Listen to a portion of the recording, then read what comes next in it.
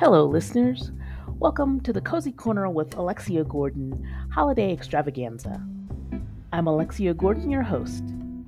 All month long, I'll bring you interviews with authors chatting about their holiday themed cozies. You'll also hear authors sharing their special holiday memories. And you'll find holiday photos and recipes on the podcast Instagram. Happy listening.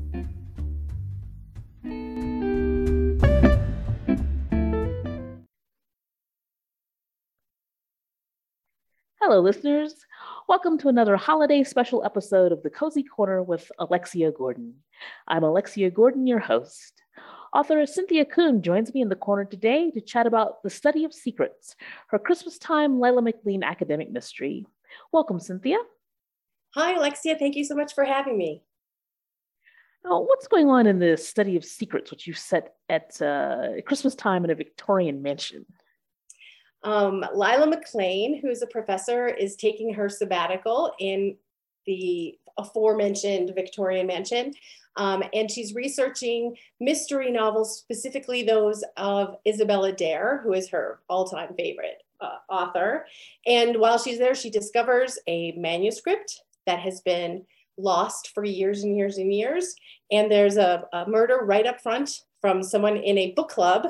And so she takes on the whole case. While everyone else is celebrating Christmas, she's sleuthing. Now, as you mentioned, she's working on a biography of a mystery author while writing her own mystery novel. And then she finds an unpublished mystery manuscript. So you've written a mystery novel about mystery novelist.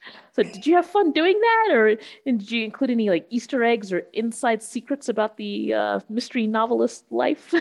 I think other mystery novels will, mystery novelists will definitely pick up on some of the things that we are familiar with. And the other part of this story is that there is another actual mystery that she's trying to solve that comes to light while she's trying to solve the current mystery. So there's actually there's mysteries in every direction. Layers upon layers of mystery. That's right. Now, this is at Christmas time, and you just had Lila's on a sabbatical. And for listeners who might not know what a sabbatical is, could you tell us briefly what that's about? Absolutely. A sabbatical is a wonderful period of time during which a professor can go and focus on a project that they are researching or writing, and they are excused from their teaching duties. It's usually a semester long. Some people do take a year, and they are just able to really dive in. And then they come back and they're refreshed and teach for 7 more years or however long they have until their next sabbatical. So, given that she's on sabbatical and Christmas is actually a time when most academic institutions are closed down, how did you decide to set your academic mystery at Christmas? Well, it was actually her sabbatical starts earlier in the fall, and she does a lot of writing and that kind of work up until when this book starts. And the reason that I set it at Christmas time is because all of the Lila McLean mysteries are set at a holiday, with the exception of the fourth one, which because I wanted her to go on sabbatical for this book, I couldn't quite work out the timeline. The only holiday that I could have sort of figured out would have been maybe them dancing around the maypole or something, but that didn't really fit into the plot. So, so Christmas it was. This is the first time that there was a Christmas setting for a Lila book, and it was so much fun to write about the decorations and the activities. In fact, Callahan House, which is the mansion where she's staying, hosts a huge holiday party for the town. And they had a meeting ahead of time with lots of people who are volunteering. And they have arguments over whether they're going to be serving candy canes dipped in chocolate or something else, and the traditions. And it was just so much fun to kind of add that flavor to the manuscript. So you've kind of got a Christmas flavor, and I see some Gothic elements with the kind of mysterious mansion and the secret drawers. Where did you find inspiration for Callahan House? Oh, I feel like Callahan House was in my mind the whole time I was writing this series. I wanted to get her to a Victorian mansion. I do teach Gothic literature. I love Gothic. And I thought it would be interesting for her to be working in a place that is Gothic, but in a cozy, where certainly other elements of Gothic are taking place, but in a cozy tone, if that makes any sense. You answered my next question. You teach Gothic literature, and this, reading about your book very much reminded me of Gothic stories. So the answer to my question is yes, Gothic literature obviously influenced the study of secrets. Would you tell us a little bit about that? Absolutely. I love teaching Gothic. I love all the conventions that go along with Gothic. You have the crossing of boundaries, you have secrets. Oftentimes there are ancestral secrets, excuse me, which also plays a role here. There are things that are hidden that come to light, which is the case of the manuscript in the book. And then a lot of other things, such as even the landscape and the way that it contributes to the sort of Gothic feeling of the setting, which I tried in certain places to emphasize. Yeah, it's been such a joy to kind of rework Gothic characteristics into a cozy flavor. I know one Gothic author we're probably all familiar with who also wrote mysteries. We all owe debt to Mr. Edgar Allan Poe for his contributions to this art form. Was he kind of in your head when you were working on your Lila stories? I think he's always hovering in the background of mystery and Gothic writers. In a way, he's such a master at evoking that uncanny feeling when you're reading, that sense of nervousness, but from familiar things. So I think he hangs over all of us, perhaps. But I did overtly invoke him in the next book that I'm writing, or that just came out actually in the new series, the Starlit Bookshop Mystery Series. They have a murder mystery dinner party where the host is dressed up as C. Auguste Dupin, and another author in town says, well, now I want to have an Edgar Allan Poe theme for my reading of my new book. So he's very much there. He's overtly present in the next book. Now, you and I both are actually in Colorado, which, although lovely, is not particularly Gothic when you look out at it. It's kind of wide open spaces and bright sun and very much Western. So, how did you, other outside of your work, obviously, find kind of inspiration for the sort of Gothic flavor for both the Lila series and your new series? Or did you travel to some spooky old houses, or just read lots of old spooky stories, or?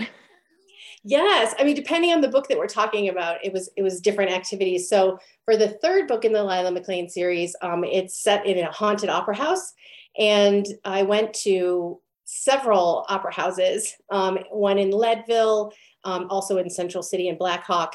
And then on my campus, the Student Union used to be an opera house. So, and it's reputedly haunted as well. So I went and stood in those spaces and walked around and sort of tried to get the vibe.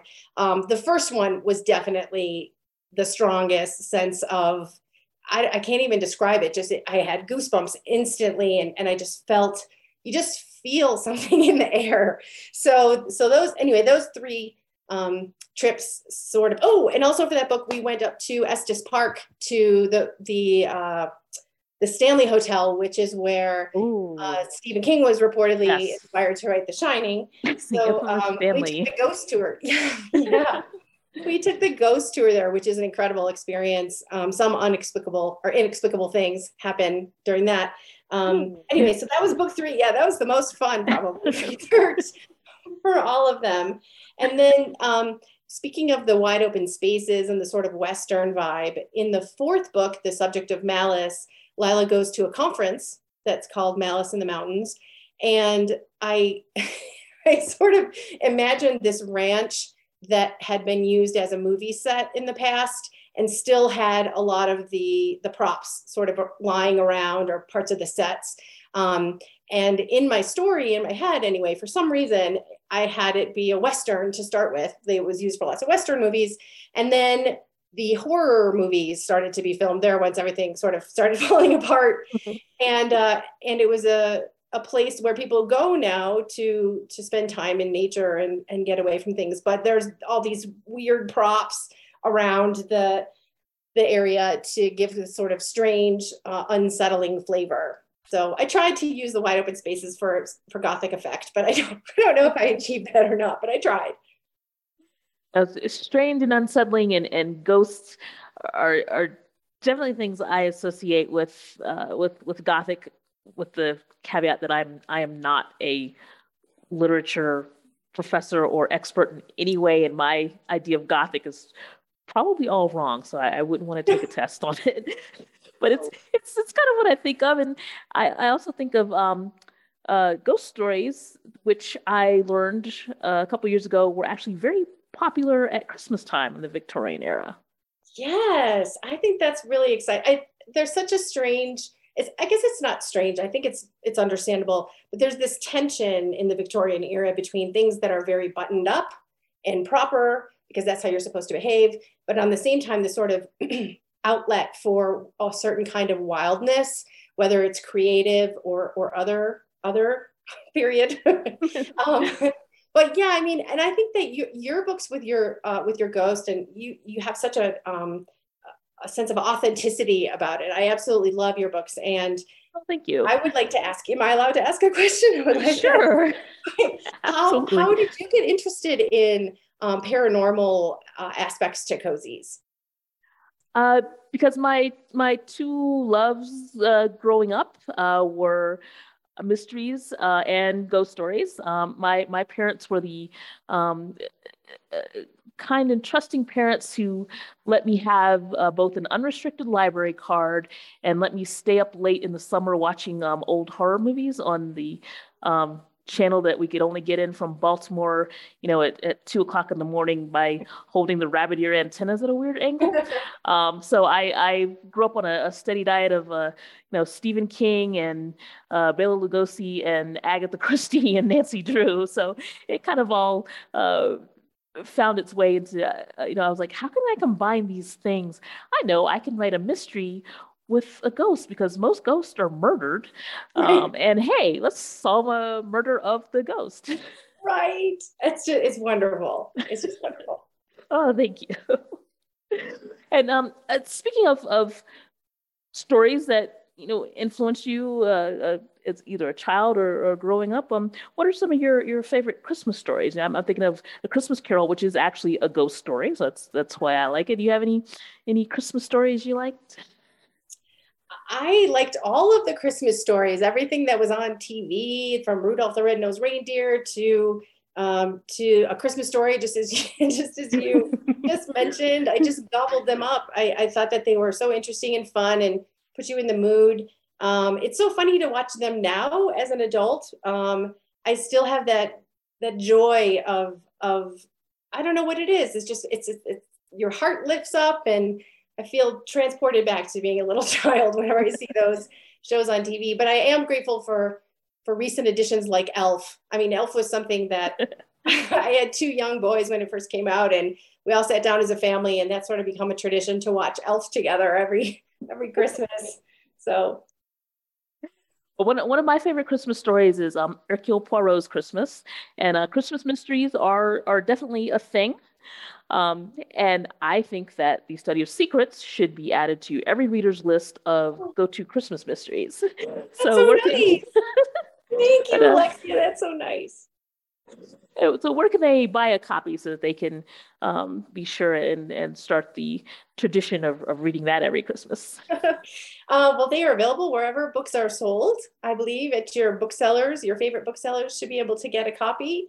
And I want you to know that we chose green for the cover so that it was seasonally appropriate. So it will fit on your Christmas shelf if you want to.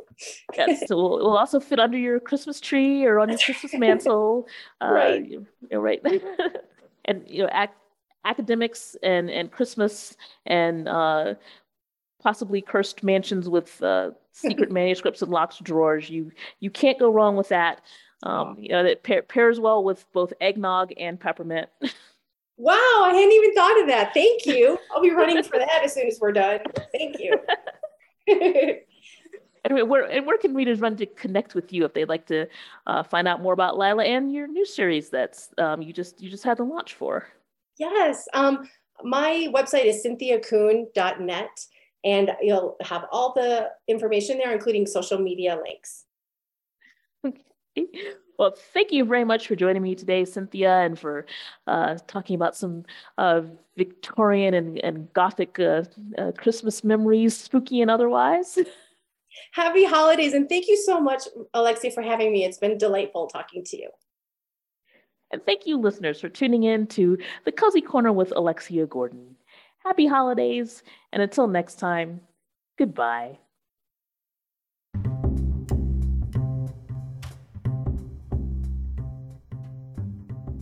Thank you for listening to the Cozy Corner with Alexia Gordon, part of the Authors on the Air Global Radio Network. I'm Alexia Gordon, award-winning author and host of the show. Tune in next time for another chat with an author writing on the lighter side of crime. Until then, goodbye.